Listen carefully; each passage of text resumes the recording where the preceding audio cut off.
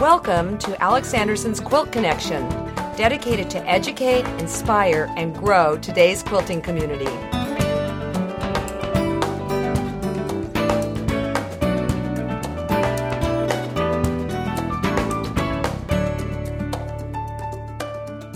Hi, I'm Alex Anderson, and welcome to the Quilt Connection with episode number 50. I cannot believe that. It seems like yesterday we launched the very first episode, but in fact, it was February 1st, 2006. It's amazing technologically what has happened this year, and what's even more amazing is that it was December 05 that Matthew said to me, "We've got to do podcasting on your website," and I said, "What's a podcast?" He gently explained it was online radio, and he gently explained it was and is the wave of the future. I think it's really interesting that Time Magazine picked you as the person of the year. They recognize that with the internet, we have so many freedoms and so many opportunities that, frankly, weren't there 5 years ago. So this is a very exciting time to be a part of the media and be a part of the internet because the possibilities are endless. So back to December 05 when Matthew said we need to do podcasting. All I could see was blocks. I didn't know how I would get set up on this end because really I don't know this sort of technology that well. And he lives up in Vancouver, Washington, so that's a problem. Well, lo and behold, Sam came into my life, and Sam came over to the house and set up what I needed to do podcasting. The very first podcast that we launched, I was really nervous. In fact, I kind of want to go back and listen to it, but on the other hand, I don't. I am not that comfortable talking into microphones in front of a blank screen or actually in front of TV cameras. Something you probably don't know. Those who have seen my show Behind the Scenes of Simply Quilts do know this, that the very first year of Simply Quilts, I thought I was all set. I thought I had everything that I needed to know and to do to be a television host.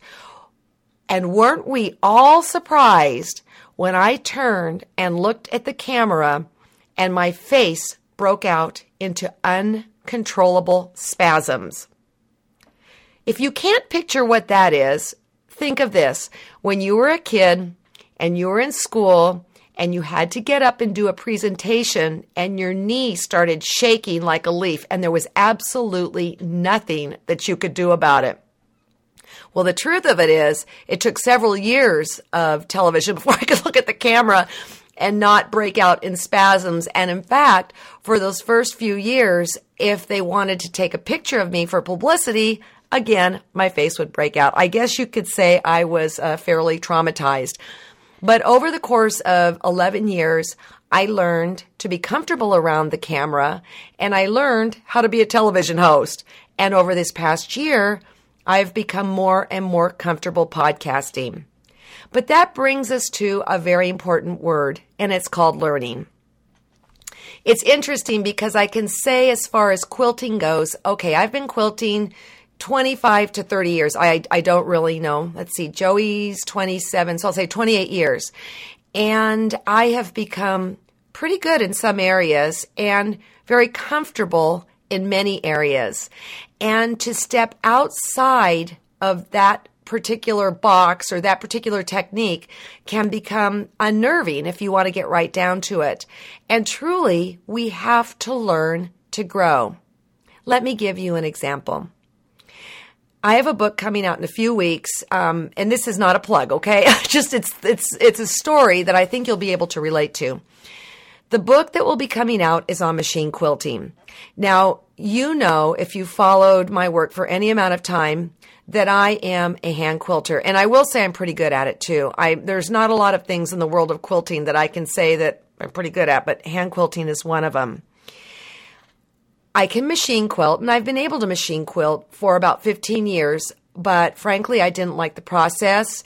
and I looked around at other great machine quilters like Diane Gaudinsky, Sue Nichols, Libby Lehman, Ricky Timms, Paula Reed, and my work just didn't stand up to it. So, frankly, I avoided it.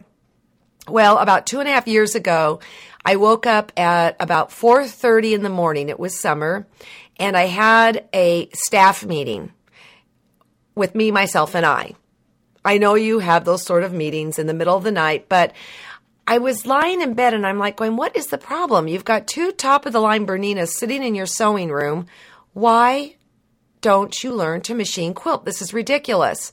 I knew that C&T wanted a machine quilting book out of me because it would just fit so nicely into the series of the books that I do. But there was just this mental block I was fighting with.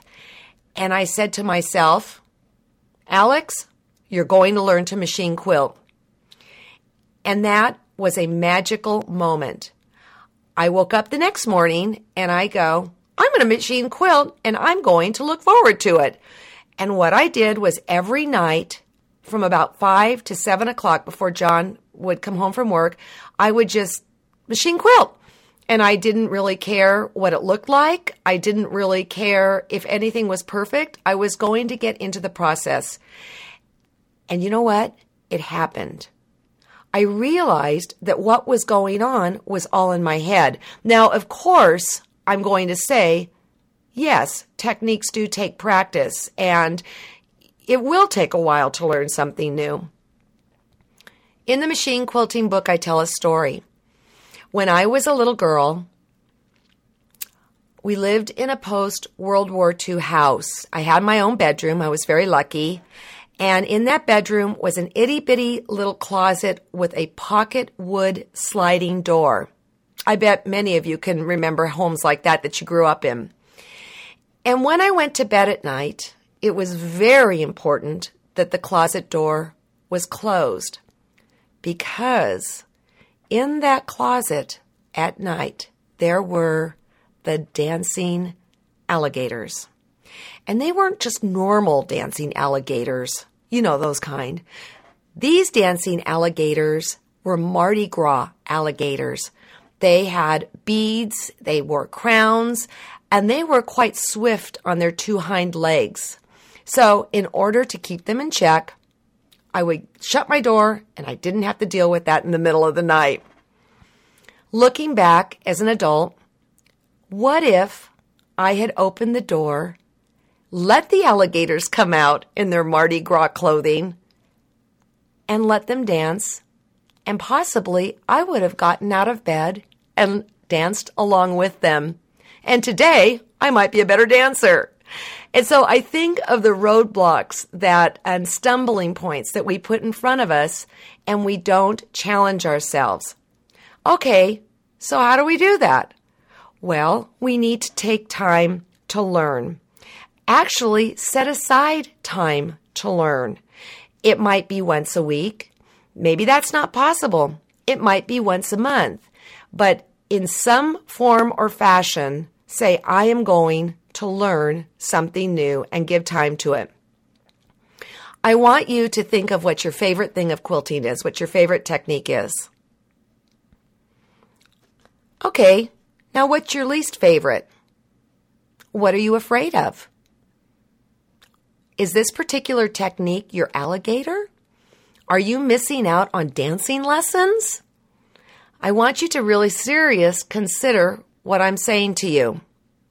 Now this year, technologically, it has been a whirlwind journey for me.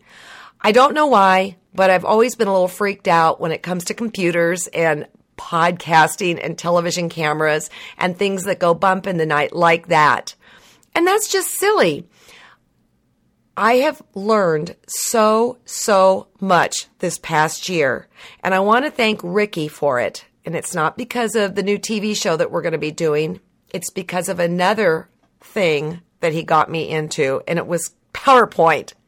When he called me last spring and suggested and asked if I would want to go on the road with both Ricky, Libby, and myself and do super seminars, I thought that sounded just great because I happen to love these two people a lot.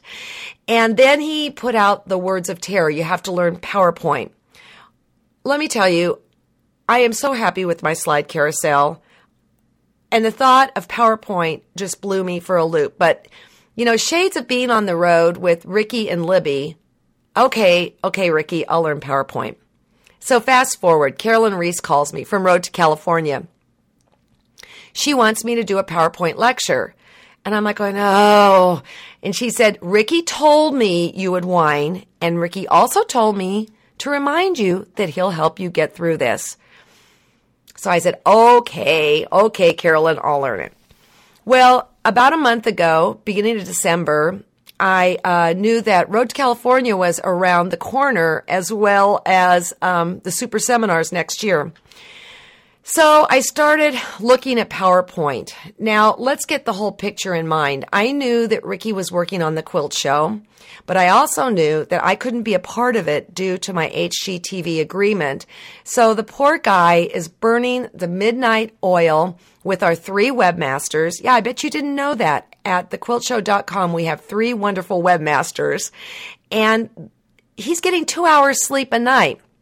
And I'm sitting here at my computer going, now how do I change the background on PowerPoint? Let's see. How do I get a picture from my camera into my computer? And then what do I save it under? I mean, we are talking really stuff I should know at this point, but I didn't. And I would call Ricky and I would ask him and he would answer ever so politely. And then finally one day, I think it was the day before Christmas, I sat down, the presents were all wrapped, the food was in the refrigerator, and I thought, I'm going to learn this. I had actually a date with a PowerPoint expert set up at the beginning of January, but I thought I want to sit down and learn this. And 2 days later, I'd been at the computer for probably 12 hours, and I was talking to Ricky on the phone about I don't know what. And I said, I feel like I have wasted 2 days learning PowerPoint. And he said, you're never wasting time when you're learning. Now, isn't that true?